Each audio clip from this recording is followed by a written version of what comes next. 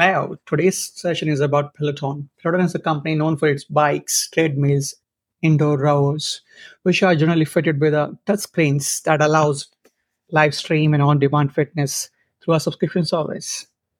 The equipment includes built-in sensors that track metrics such as power output, providing users with a real-time feedback on their performance and leaderboard ranking to compete with other users. Hello and welcome to the next episode of Peeling the Product. Today we have a special guest, Sam Panini, who's joining us from sunny San Diego, California, which is also where Rupu is from, where he's based. And then Yogesh is in New Jersey and I'm in Colorado. Today's topic is Peloton. So that's the product we're going to peel. Let's go ahead and start with a quick overview. Anyone want to kind of share what they have seen about Peloton in the news or what they know about Peloton from any research they've done? Sure, Peloton is a company which was launched in 2012. It was launched on Kickstart. It was very well received, got a crowdfunding, and it was launched to motivate the people who are staying at home and so that they can perform the various workout using the stationary bikes, treadmills, and rowers. The beauty of these products were that they were attached with the touch screens, and which these touch screens allowed the user to interact, but also they could join the live streams as well as they can join the pre-recorded programs. And these pre-recorded programs allow the user to perform their activities at any time of the day. As a company, Peloton has seen a significant growth in 2019-2020. In one of the quarters, the the the revenue of the one quarter of Peloton was almost around $870 million. In the recent time, as a company, Peloton has seen a significant decline in their sales as well as in decline in their subscription. And there are multiple factors which are causing this decline. There is a bombardment of the companies in the stationary bike, treadmills, and the rower section, which are providing a similar kind of product but very inexpensive compared to Peloton. Even their subscription model is comparatively inexpensive compared to Peloton. Apart from these factors, the other factors which has affected Peloton as and their image is a couple of bad advertisements, and then the safety measures and the risk which are associated with their product, which has been identified in the recent times. And there has been a significant recall of the bikes. And at this point, the users are waiting for months to get back their bikes or to get these bikes recalled and they can be fixed as soon as possible. So part of the reason I was interested in this topic was because I'm a customer and user of Peloton weekly. And I think we got ours, I want to say either late end of 2021 or 2020. I can't remember exactly. But even after it was first set up, my initial observations as a user was, and especially from a product perspective, was there wasn't anything super unique about the actual product itself, in the sense it's basically a stationary bike with a giant iPad Pro in front of it that happens to have connect to the internet. And so in terms of the value prop, its moat wasn't necessarily the physical product itself. The moat was the community and being able to kind of replicate or emulate the concept of a in-person class, a spinning class that you would physically go to in order to kind of have that experience in your room, in your own home or apartment. And so the physical product itself has lots of dependencies, and even speaking earlier about recalls, the actual the fit and finish of the product itself is hugely important. So manufacturing quality, it's a physical product, and then you're putting this product into people's homes. There can be children running around. There's been cases of fatalities involving children getting on bikes, and I've had to tell my own kids to get off. And so there's liabilities involved in that. And the idea of putting, augmenting your home gym setup and your personal fitness kind of workout, but connecting it to via a digital community in a network space, and kind of having that first mover advantage. And I didn't even realize that it was that old of a company, almost 10 years old. I think that's what gave it the moat, and where they had a lot of investor attention and marketing dollars spent on brand awareness. I think it was December 2019 or so where they had this huge push during the NFL playoffs of having a woman being gifted a Christmas present, which happened to be a Peloton. Mm-hmm. And so that kind of helped the brand kind of be more present in just people's awareness of the product itself. And so it took a couple years after that for us to get ours. But I think that it has a really interesting story in terms of the ecosystem, but the product itself is literally just a stationary bike with a giant iPad Pro in front of it. So it's super, as a user and from a product perspective, I think it's super interesting. Mm-hmm. Yeah, I would echo that their marketing approach has been really unique. I happen to have met the husband of their CMO, who was used to be a gal named Dara Tressiter, and she was the CMO kind of during their major growth period. I think they benefited a lot from the timing of everyone being at home and kind of needing to and wanting to work out at home. Exactly. And they really kind of capitalized on that to create that brand awareness you're talking about, and expanded, which I think ultimately, if you look around, some people's assessment is that the reason they've sort of taken a nosedive a little bit is because they kind of got over their skis. They got out over their skis in terms of like their expanding their logistics and expanding their product line, to the point where it was too expensive and there wasn't enough revenue coming in for those new products to support the business model costs. But yeah, I'm sure we'll get into that more. I mean, what do you guys think, led to this dip? There were also it felt like there was a streak of bad news. There was the one infamous commercial where the lady in the commercial, people were saying that it looked like she was held hostage. Exactly. Then there was where the Peloton appeared in a few TV shows, and people in the TV show died of cardiac arrest right. while using the Peloton. And so that gave them some bad press. They still have just this giant amount of name recognition where if you search, there's a lot of information out there about like Peloton alternatives, and there are plenty of them, but Peloton has, kind of that first mover advantage of name recognition. Sure. From my perspective, Peloton is a trendsetter in the segment of stationary bikes, rowers, and treadmills. The user persona which Peloton targeted about the user who were not willing to go out or not willing to go out to the gym to perform the different activities or to do workout. They were looking for encouragement or motivation, which they required to perform workouts.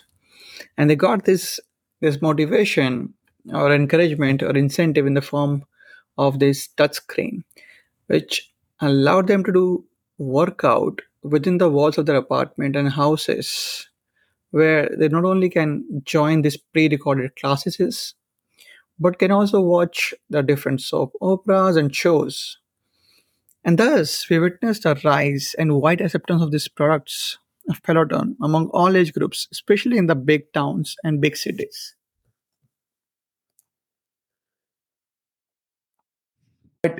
For me, what the question that you have asked me, like why it's dipping down, and one thing which I think Sam you hit in the beginning is that what is your unique proposition? Because if you think about like 4 years back or 5 years back, there was no competition or hardly any competition.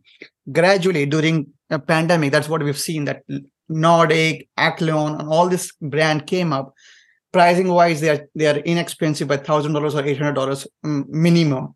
So they are, and their subscription is cheaper too. So now the question from the user perspective is that how do I distinguish? Like, what is the difference between me, Peloton, as versus Nordic? Because they're also giving the subscription. They're also giving me spin class. They're also giving me strength class. So how do I differentiate right now? And now I'm no more Ferrari. Maybe just another car right now in the market.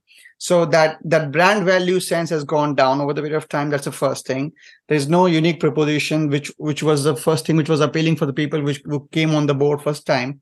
So what they have failed to do from my perspective as a product manager is they haven't evolved themselves. They haven't thought about the out of box that what else we can do now, because this is a big sector. Health is a big sector and fitness is a big sector. So what can they would have done differently? That's a big question. And we can discuss about what they could have done differently, but they haven't tried to evolve themselves. And with people who don't evolve, they're bound to fail from my perspective. Yeah, I think the evolution has just been slow. So the concept of having a lot of your customers, your subscribing customers, being at home during the pandemic was helpful, but being a holistic, health-oriented solution for people who are already at home, they're working from home. The actual software itself that's on the app, as far as I can tell, is completely closed from little due diligence that I've done. And in order for a user to connect the on-bike experience, for in this case, the bike specifically, they have treadmills and rowers, et cetera. Mm-hmm. Mm-hmm. But the bike experience specifically, if hypothetically you as a user want to use the bike, you're biking at a very slow pace, and also take part in a call for work, your solution is essentially to hack together your phone or iPad and put it in front of the Peloton screen and kind of use them in tandem at the same time, which isn't like a sanctioned, use of it, and probably voids some sort of warranty because you're doing two things at the same time. And most of their issues are legal and claims related, and people hurting themselves.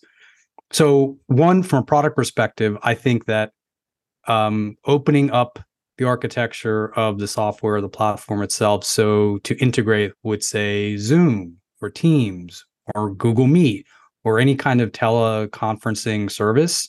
So when people, for certain types of calls, people can have can multitask, in the sense of if you're on a walking treadmill and you're taking a walk around your neighborhood on a conference call, why couldn't you just be on a bike, a stationary bike, while you're having that same call, killing two birds with one stone, so to speak?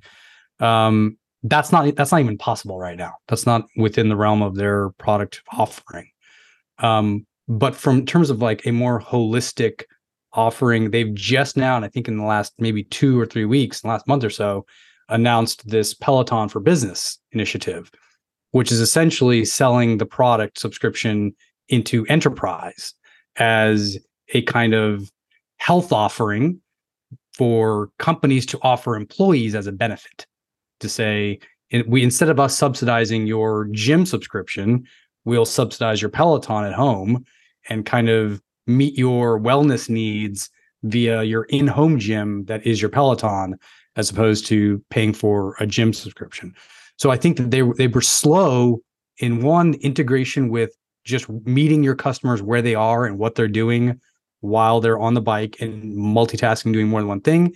And then instead of going to being a just B2C offering, being a B2B to C offering. Those are two things that I think that they've been kind of slow in evolving the product. Yeah, that's really interesting. I comment on kind of the price arbitrage that's happening between, because the gym memberships typically, there's quite a range, but typically, 30, 50, sometimes $70 a month, whereas the app subscription I think is like $13 a month for Peloton. So aside from that one-time cost of the bike, it's relatively, affordable for a company to cover that. Right. And it can, it's modern, it's hip, the brand recognition again plays in their favor, that, hey, we have this cool benefit that, sets us apart as an healthier employees result in lower insurance premiums on the back end. And so in terms of from a business perspective, financial perspective, having employees engaged on the bike itself while they're having a team call, say, for the purpose of discussion, but then they're elevating their heart rate, they're burning calories, they're generally being healthier, they're moving around, which helps with creativity, can help with brainstorming, and from a financial perspective, can like I said, result in reduced insurance premiums for your entire employee base that chooses to opt into it. I think the challenges are really more around like terms of service and liability. Most of Peloton's issues have been around the legal end, have been around supply chain in terms of replacement. The reason all those 20,000 customers paused their subscription was because they were waiting for replacement parts. And so if they can't use it, then why do they want to pay for it? Or the bike just breaks for some reason. So product quality is incredibly important. And then the ensuring that your users aren't hurting themselves or children are hurting themselves with the device while it's but it's mostly product quality, and legal questions are kind of the challenges for the product, I think. But that's they're addressable either via better education or paperwork in terms of documentation that covers use cases and protects from downsides. So from my perspective, where Peloton has failed in the last 2 years, that we didn't go big on B2B marketing.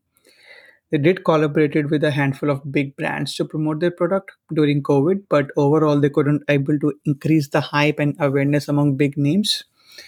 Also, the moment where it was declared that COVID is global pandemic is over, they did not try to evolve and fail to develop some critical partnerships. For example, they could have collaborated with the big gym chains, or they could have opened up their own brick and mortar shops across the US. You gave a great idea about the Zoom right now, but I was thinking about like a lot of the gamers also.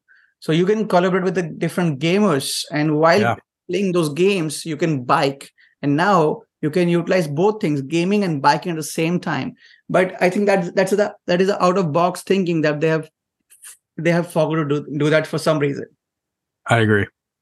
I like to tie it back with what Sam and Yogesh were saying to like the Marty Kagan framework of the four big risks, and just risk in general, right? Planning for risks and usability, feasibility, value, and viability, right? I think a lot of what Sam's highlighting is in that viability category, right? Like, are we going to be able to support this?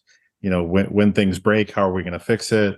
Seems like some of that wasn't super well thought out, and they were kind of riding that wave of the pandemic growth, and maybe got a little too ambitious, their eyes got too big, and just started, they branched out. I saw like they branched out into apparel. They branched out into like you could buy all sorts of equipment in addition to like the rower and the treadmill. So it felt like it was too much too soon or too fast. But what would you guys do now we've talked about a few of these things, but what else would you do to kind of reinvent? If you were a product manager at Peloton, what would you do to kind of turn things around? It sounds like some of that may already be in progress, but what other things would you explore and experiment with? Sam? I think the idea of that Yogesh mentioned about partnering with gym, because I know, for example, that when you're dialed into a Peloton class, that has people in person. They're usually in, say, like London or New York. So there are physical Peloton sites where users can go to participate in an in-person class. There's not a lot of them, but there's some few probably in, high density urban areas. And I wonder if it makes sense to partner with either existing spin chains, like say Spin Cycle or other F45 or some other more widely distributed franchise that has physical space, to give them some sort of cachet or some revenue share model for having Peloton subscribers go into that physical space to partake in a Peloton class in person. And then they can use the other facilities or the other user facilities for other purposes. And it goes into kind of the idea of like your users are health oriented, they're active. As the world slowly opened back up, follow your users to where if they're not using the Peloton at home and they're going back into a gym or some other place, take the brand with them to that place. And expand the ecosystem, not necessarily in brand and apparel, but brand in physical space and where you're going and where your users are going, essentially, or will be going. Yeah, I think that's super important. I mean, you look at some of the statistics, just a basic Google search, right? Some studies show that just 28% of Americans are actually exercising regularly, right? And but they define that as, three times a week. But so that's not a huge segment. Now, if they're doing international, right? So it's a little different. I also can't help but wonder, like the whole idea of branching out into gyms, it's just a very different business model. Like at their core, the way they started was mostly as a software company with one piece of hardware. Right. And so one expensive piece of hardware. Right. And so getting into like a retail gym type business model probably would have diluted their margins, right? Like, I don't know if investors would have looked at on that favorably. Now, if it was a separate division, maybe it still could have been, passable and justifiable, but I don't know. What do you guys think about that? Partnering, basically. So that's where you see exactly. So sometime when you don't want to take a risk of opening up your own franchisees, you partner with it. I mean, right now I can think about multiple places where they could have partnered, or they can still partner. Like, think about if they can partner with a company like ClassPass. Just think about it now. So now you are allowing your people not only to go to one single gym, but multiple places. You can also partner with the amusement parks. I mean, you just have to think about the out of the box right now. What can you do to bring that wow factor back for your users?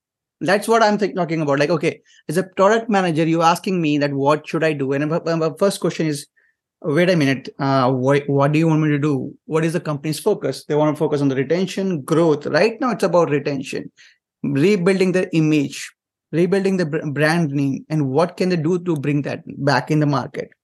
So the couple of things that you mentioned, Sam, is about the quality of the product. So I think that's another great example that you need to showcase that, okay, you have done a mistake, and you're not the first company to do that. There are multiple companies in the past where their parts have not been very up to the mark, and they have come back strongly. And after 6 months or 9 months, they've showcased that, okay, our quality was not good, but we have improved our quality, and our customers are vouching for that. So do that. Are you working on that? Maybe they're working on it. So maybe they should showcase that, okay, we have improved our quality. We are back to that quality that you're looking forward to. And at the same time, you should do something to bring back that wow factor for your customers. And if you're not doing that, I mean, this B2B, B2C, I mean, all those things will not work in your favor, because your core things was your main customers.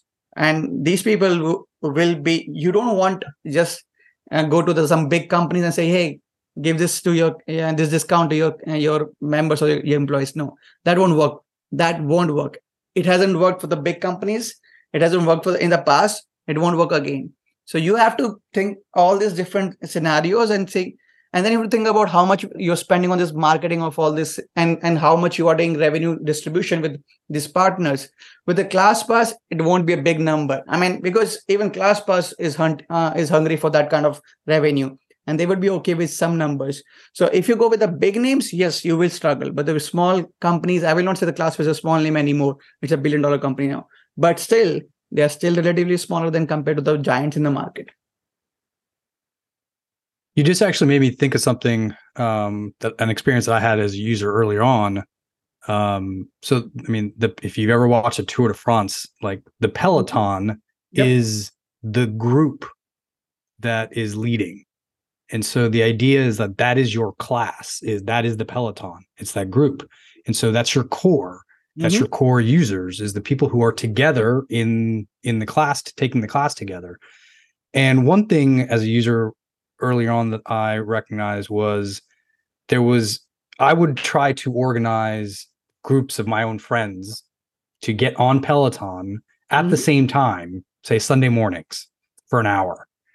And the software itself, and I haven't tried it in a while, so I don't know if it exists now, but the ability to organize that in the app itself, either on the mobile app itself or on the actual app that's in the device on the bike, doesn't enable that collaboration, doesn't enable either the scheduling, the invitation, let's all meet up, even like chatting or putting on the video of everybody at the same time so we can talk to each other while we're in the same class together. It didn't allow that.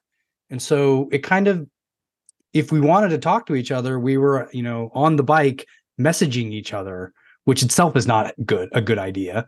But if you're physically have cameras turned on you and you're able to talk to other users who are on their bikes all at the same time, it kind of advances the idea of Peloton being a group taking the class at the same time. We're not physically in the same place, but we can coach, or we can talk trash to each other at the same time, trying to encourage people to go fast.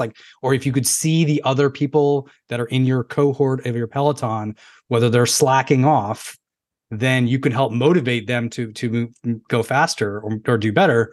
And that kind of brings you back to the whole idea of what the objective of the Peloton was in a biking sense, is that you're supposed to all be together doing this. Sam, you are bang on about community. One of the core that Peloton was bringing was community. And in the past 18 months, as people have started going out a lot, that community feeling started to fade away. But from my perspective, as a CEO of Peloton, what I would have done is that I would have gone back to the basic, that I would have tried to bring back that community feeling among Peloton users. And that's where I feel that Peloton has failed.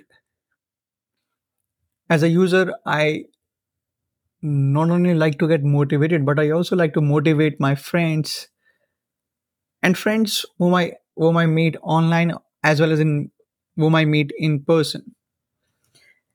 And that is the whole idea of community, that you encourage each other on the days where they are not feeling motivated and vice versa. And that was one of the USP of Peloton. Yeah. But then all the ingredients are there. Yep. Yeah, exactly. I can't help but wonder if anyone at Peloton had that insight, or if they were digging for that kind of insight. Me as a product manager, I would kill for that kind of insight from a customer to know what they're expecting, what features or capabilities they're expecting to see that aren't there. And I know me personally, years ago, I was, tagging Peloton with this kind of suggestion, saying why can't I do this? And I know other people were doing the same thing. So I don't know if they just didn't have their listening hat on to kind of gauge customer sentiment. I don't know the answer, but I know that I was personally trying. Fight the good fight, right? Right. Well, as Andrew likes to say, we should probably start to land this plane. Rupa, you've been very quiet. I know you're not super familiar with this product, but why don't you chime in with any of your thoughts as you've been listening to the discussion? I just have a question, right? So, obviously, everyone's talking about uh, the dip of Peloton and how to grow the business back up, right? And I couldn't help but think what if the growth that we're talking about was just because of COVID, right? What if it was a trend-based growth, a growth to begin with, and it really wasn't, a product or need-based growth, right? Yeah, and what makes me ask that was I was just looking at the chart for Python and Joule. It's very similar, okay, how the graph looks, okay? I kid you not, if you guys go and see, you wouldn't know which one is Joule and which one is Python if if nobody told you, right? So that really makes me think hey, maybe it was just an average product, right? Basically, was it a meme stock essentially? Yeah, yeah. I mean, not the meme stock, but even the product growth. Maybe They it was kind of got COVID, lucky. right? Yeah. Timing Maybe was maybe key. it was maybe it was a timing that helped them with the growth and not necessarily the product itself. Yeah. I'd be interested to see. I'm curious if you add Tesla into that. How do Tesla and Zoom and Peloton all compare, track next to each other? They just kind of happen to blow up post 2020 and then deflated in 2021, 2022. And when the underlying fundamentals didn't really change. It was just what was going on in macro society, essentially. Let's throw GameStop in there for good measure. So No, Rupert, it really was. I mean, the economy, the macroeconomic trend of being able to get all this funding, basically what people are calling free money, with that Right. gravy train only lasted so long. It's hasn't been that way for a while. Because the product itself isn't super unique. It's just a stationary bike with a giant iPad in front of it. So what else kind of drives that, essentially? Yeah. Yep. Okay. Last question. Let's see. I don't have a good one, but we need another question to end on. Okay, let's get back to we've kind of hit on this idea that there wasn't a whole lot of innovation happening, and maybe they weren't listening to their customers as much. They weren't thinking outside the box. The creativity maybe wasn't there. What are some tips or tactics you've used in the past to try to spur that curiosity, that creativity that is needed to really develop and launch innovative products? And this is not just Peloton. This is kind of more generic to any environment. I can go first. I kind of have one in mind. I personally really enjoy hackathons. It's hard to do them well, but when they're executed well, when there's good support for it, when there's a good incentive placed and empowerment kind of around it, where you give your employees space to participate. I found them to be really fun. I've been on teams or hackathon teams that had a good mix of talent and strengths where they're very complementary. And I found, we were able to kind of divide up the work and bounce ideas off each other and kind of be scrappy and come up with something quick but valuable. And deal with the constraints of time and no money to spend. And, I think those can often result in some pretty good ideas, and some of them really should be executed on. Sam? I was going to say that to get kind of those creative juices flowing, either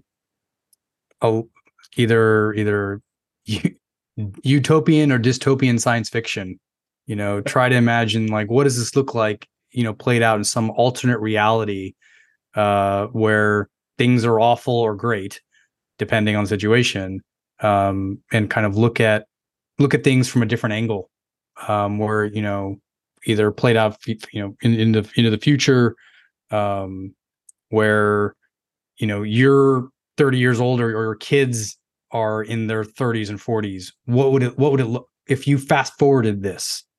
How would this play out?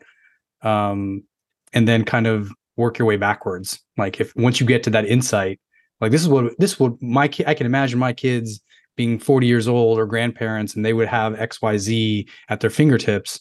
Well, what would we need to do in the next like 3 months to get closer to that kind of vision, to kind of make it more tactile or more pragmatic and connected to what the problem statement we're working on, is zoom forward into the future, just to kind of get the creative juices flowing essentially.